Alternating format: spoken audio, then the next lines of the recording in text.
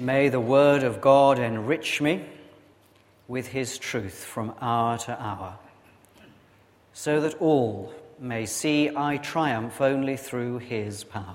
Lord God, as we attend to your word this morning, may it strengthen us and equip us. But then as we go into the world strengthened and equipped, may it be evident that it is through you and your word that we triumph. Amen. Do please sit. And would you like to find Luke chapter 19, page 1054? Just sort of keep your finger in there for a moment or two. In the war, Second World War, there was a fire watcher on duty one evening called Eric. Can't remember his surname. And Eric, in the early hours of the morning, saw a great barrage balloon that had come loose drift across Colchester. There was anxiety as to what it might hit, so a couple of RAF fighters went up just to check all was well. Eventually it hit some power lines and exploded, and bits of it fell on the far side of the town. The fire watcher, in due course after the war, became interested in what happens to wartime stories and investigated the story of this small event within the course of the war. He checked and discovered that within hours of the event, the story was that the fighters had actually machine-gunned the barrage balloon. He knew they hadn't.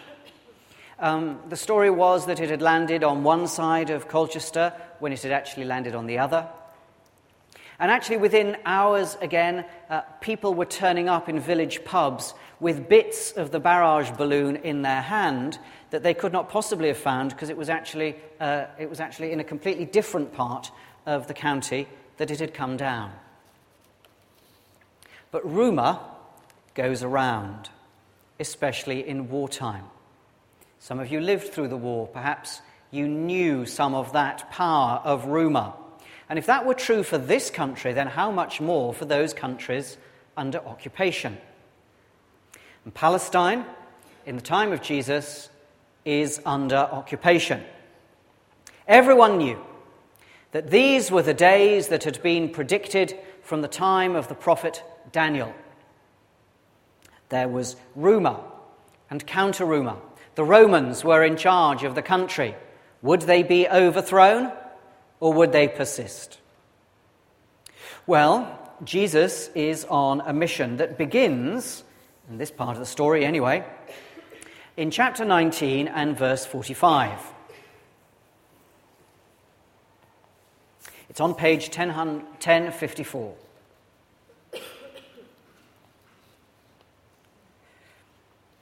We begin with him casting out of the temple area, as he comes to it, those money changing for the sacrifices. It is written, he says to them, "My house will be a house of prayer, but you have made it a den of robbers." Then again, this whole long set of talks is held within the temple grounds. He takes them through issues of his authority. He takes them to the story that we may know, the parable of the tenants. You see it there in chapter 20, where the owner of a vineyard sends a servant who is killed by the tenants. And eventually he sends his own son, but the tenants kill him too. Jesus is looking forward to that time when he himself will have to lay down his life. Then he goes on to the issue of taxes in verse 20 of chapter 20. With all this stuff about Jesus, why is there suddenly a moment about taxes? Well, because of the rumours. The rumours were that the Romans are going to get overthrown. It is going to get better. Yes, we are under occupation. But pay attention to what you've heard from your cousin down the road. Pay attention to what you've heard from the neighbour who has a second cousin 15 miles away. And you will discover that there is material that tells us that beyond a shadow of a doubt, the good times are coming. The yoke of slavery, oppression is going to be lifted, and the Romans are going to be overthrown. But the story of the taxes, amongst other things, says the Romans are not going to be overthrown. You are going to have to carry on paying your taxes. If you really want to know about money, turn over the page and go to chapter 21 in the beginning, as the widow offers her small mite, as it's gone down in history as being. She offers a very small amount of money, but it's all she's got, and Jesus commends her for it. But back to the story within the temple, that's just one of the later ones. Some of those that we think of as the bad guys. First, the Sadducees come to him, and he answers with a question, with an answer that's phrased in terms of this age and the age to come. But then he criticizes the scribes, the teachers of the law. He's criticized the Sadducees, he's criticized the scribes, but he commends this poor widow. And then we get into the passage from which our passage comes. At verse 5 of chapter 21, through to the end of chapter 21, we get this long speech about the end of time. And it's all there. Everything he says in this passage too is there because of the rumor that was going round saying it's going to get better. God will ensure that a better time is coming. God again will ensure that his temple has its proper glory within the city of the mighty Jerusalem, and the Romans will be cleared out. They didn't call it a rumor, of course. It was a very serious prophetic interpretation that was going on. But it functioned as rumor. And what Jesus is doing throughout these chapters is saying, no, that is a false hope. It is not going to get better. The Romans are going to be with you until the end, so keep paying your taxes. The temple is going to be destroyed. The son of the owner of the vineyard is going to be killed. So how can the owner allow the tenancy to continue? That's the power of what he's saying. He knows that his end approaches. And if his end approaches, how can God allow the alternative to remain of a temple worship which constituted a kind of abomination because of the way it was run? The end really is coming. And when we get to verse 25, at which point we started this morning, he is using cartoon language that would have been perfectly clear to those brought up on biblical prophecy. There's heavenly signs and heavenly bodies being shaken. They all knew that what that meant was God is acting. God has risen up after hundreds of years of apparent quiet and rest, and God is going to act. There is description here of the natural chaos of the roaring and tossing of the sea. Well, the Jewish people at this time and for most of their history hated the sea. They wrote about the inland waters, and everything they write about the inland waters is good and positive, but for them the sea was a force of chaos. And if you go back into the Old Testament, you'll read the sea is always a force of chaos until you come to those prophecies that speak of a sea of glass, because God has exercised his authority over it. The waters being stilled is always a sign of chaos being controlled by the power of God.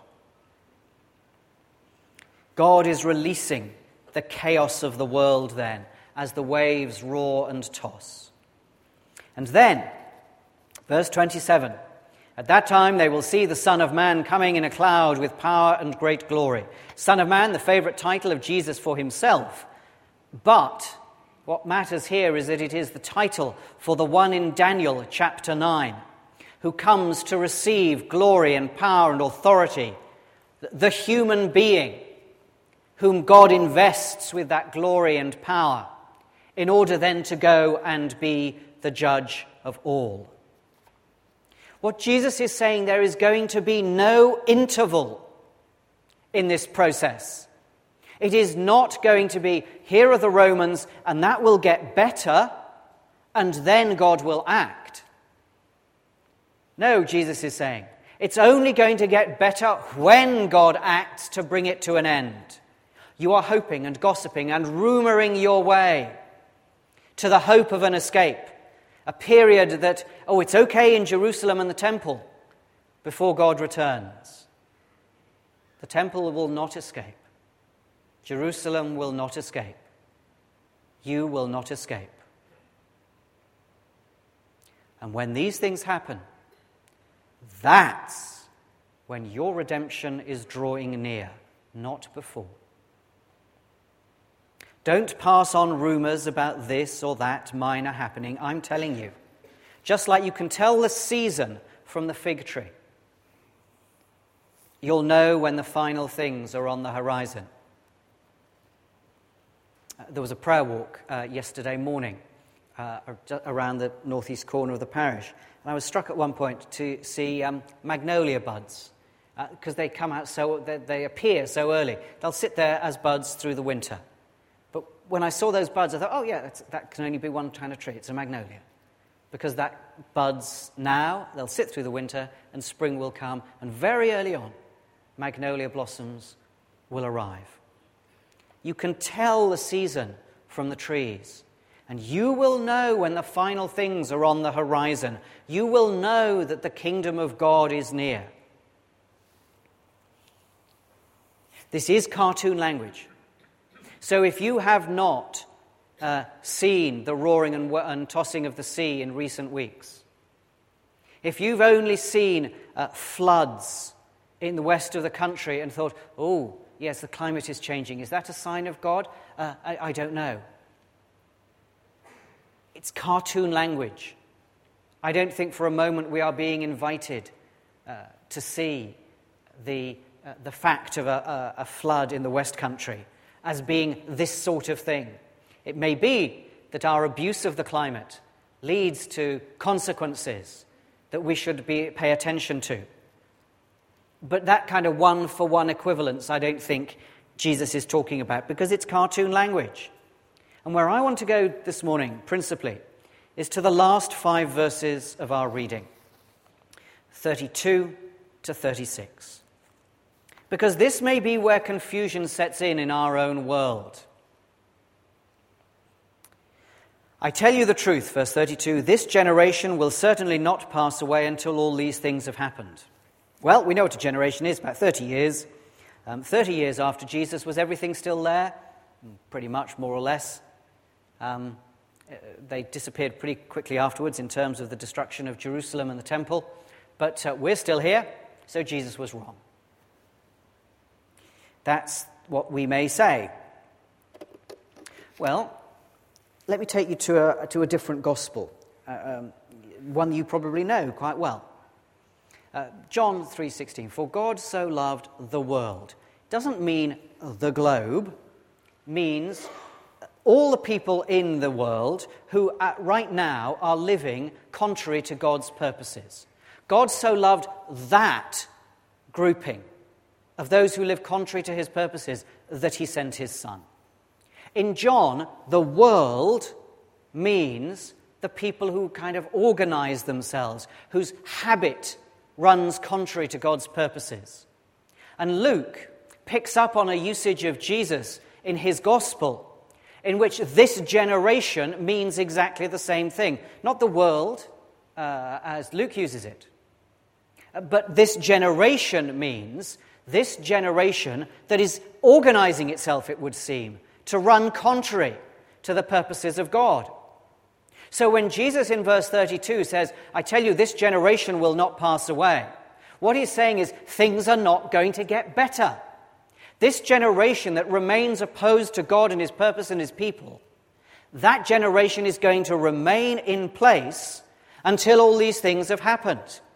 You will not escape. It is not going to get better. Heaven and earth, he says, will pass away, but my words about this are absolutely certain. This is not rumor. It's not counter-rumor. This is the one reliable interpretation. And then, of course, actually in AD 70, the Romans did destroy the temple and Jerusalem. In the light of which, be careful, verse 34. Be ready. Well, he can only say that. He can only say that if the signs he's described are not so outstandingly clear as we may have thought. Because after all, we might say, in the light of the material about signs, I'm going to carry on living my life the way I've always lived it, thank you very much. But I do acknowledge that I may have a few problems down the line, and when I see the roaring and the tossing of the waves, when I see the heavenly bodies being shaken, then I will shape up. Then I will organize my life. Because the signs will be there. God is being very nice to me. He's letting me live the life I want to live, but then he's going to show me the signs, and then I'll shape up. It'll be fine. But he doesn't say that. You only have to have this sense of a trap closing, verse 34, if actually it's going to be unexpected. And that's true whenever Scripture deals with the end. There's a mix of predictability, look at the signs, and unpredictability. It will come like a trap. He tells us, in the light of the unpredictability, that we're to pray for ourselves to have strength so that these events will catch us, treating them as redemption. Behold, your redemption draws near, as we stand before the Son of Man, not as disaster, so that we are trapped. And then finally, I want to focus on what it means to be careful, or your hearts will be weighed down with dissipation, drunkenness, and the anxieties of life. This generation in Jesus' time was hoping to escape. They thought it might get better. They thought, we have the promise of God that the temple and Jerusalem are going to be fine. And Jesus says, no, the temple is going to get knocked down, but the temple is then going to be raised. And as is recorded in Scripture, they did not know that he spoke of his body. The promises about temple and Jerusalem will be raised, but rephrased in terms of Jesus and his people. And in this generation of Jesus, they thought they would escape. Perhaps like those in their 20s, I guess in every age, who never give death a thought. They had a serious external version of escape. God is going to intervene to save the temple in Jerusalem. But Jesus here, in verse 34, is warning against the internal versions of escape. And these seem to me to map very clearly onto our own age. Not the external versions of escape, whereby we hope that God will intervene, but the internal versions of escape, so that we don't face responsibility. Is it a coincidence that as our culture has lost the knowledge of God, we've also seen a rise in the possibility of avoiding seriousness? It's already 20 years ago, I think, since Neil Postman wrote a book called Amusing Ourselves to Death, because he looked at the way technology was driving our society and realized the possibilities of entertainment were such now that we could spend all our days obliterated by entertainment. Some Christian ministers, I'm probably among them, are rightly exercised about the effect of internet porn. But it is itself part of a wider movement in which we do not need to act responsibly. Indeed, we cultivate irresponsibility. And I'm going to take a bit of a risk now, based entirely on my own pastoral experience. Well, not entirely. I'm going to take a risk and address the men, but don't sit back, ladies, your time is coming. Now, I'm not in a position to wag a finger about irresponsibility. I spent a good part of yesterday firing paintballs at good friends. But isn't it true that there is actually a culture of male irresponsibility at the moment? Probably always has been, but it's just rather obvious. We watch Top Gear to dream of cars that we won't own. We look at porn to dream of satisfaction that we won't have. We go to paintball to work out aggression that we shouldn't have in the first place. But more importantly, it is open to us to take responsibility for our workplace and to leave every other responsibility to our wives or families. Children, largely our wives' responsibility. Who turns up to parents' evenings? Mostly the women. Church, most certainly that's the wives' responsibility. We will come, but she'd better organise it. Social life, definitely wives' responsibility. We take responsibility at work. And outside work, our responsibility is for being irresponsible in fun stuff. Of course, it's not true in every case. But it seems increasingly that that's how it's organised. And church does suffer from that. Use Advent. Use any season you like, frankly, to face these somber words of Jesus about irresponsibility and be careful. And if men are, as I tend to find, often lacking in responsibility, I would have to say that I notice problems in women from over-responsibility. Getting anxious, the anxieties of life, Jesus says, getting anxious when we forget who is actually in charge. And we need to be very careful, because this is a point it's not intended to hurt. Let's take a parallel case. Things happen in our lives and we get sad. We might get depressed. But there's a difference between depression with a small d and depression with a capital D that means you're clinically depressed and your doctor needs to see you. And in the same way, anxiety can function. There is the possibility of serious medical issues around anxiety. And I don't want to overload anyone with issues or feelings concerning that. But I do mention only, therefore, that I see time and again those, mostly female, with a tendency to be over-responsible, perhaps because their men have left them with more responsibility than they should have. Trying to take responsibility for everything and everyone in their environment. Use Advent to be a little less responsible. Both of them are wrong, but they're just at different extremes. Dissipation, as Jesus calls it, is simply not having the right sense of what you are responsible for. God is in charge. That's part of what Jesus is saying. So what are we properly responsible for? We'll go back a little earlier into chapter 21 and you will see what is it we're supposed to do with this time. Go to verse 13. Jesus is reassuring those to whom he's speaking that they are going to be witnesses to kings and governors and all. Make up your mind not to worry how you'll defend yourself, for I'll give you words and wisdom that none of your adversaries will resist. We're to use this time for proclamation, for witness. What's the state of yours this Advent? We're to use this time for prayer. Verse 36. Be always on the watch and pray, that you may be able to escape all that's about to happen and that you may be able to stand before the Son of Man.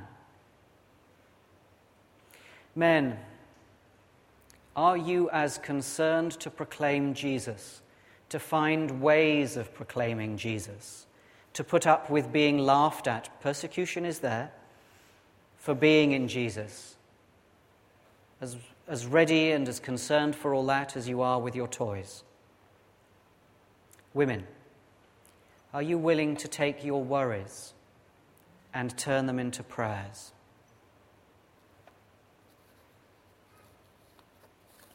It's Advent. It is a somber moment and a solemn season. take stock. Coming to church on the first Sunday of Advent is only a very small part of what it's about. This is not preparation for Christmas. This is preparation of what Christmas for what Christmas means, that Jesus is Lord and he's coming back. And let's be ready. Let's pray.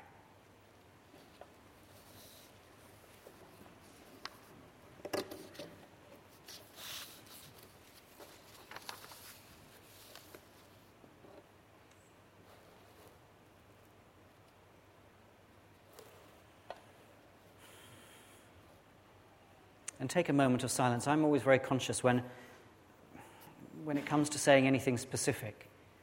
It is vital to sift that. There are some who will be feeling needlessly guilty now. Take a moment to lose that guilt. There are some who weren't paying enough attention. Take a moment to think again.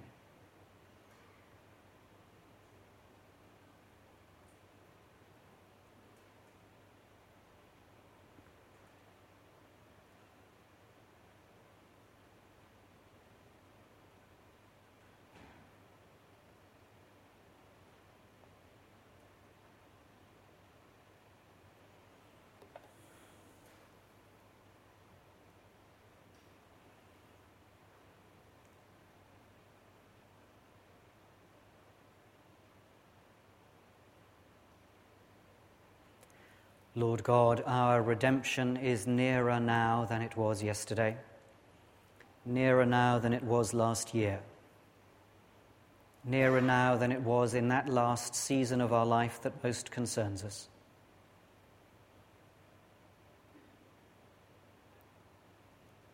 Give us grace today and always to live so that we may be able to stand before the Son of Man, being careful and being prayerful, until the glory of Jesus shines upon his world again.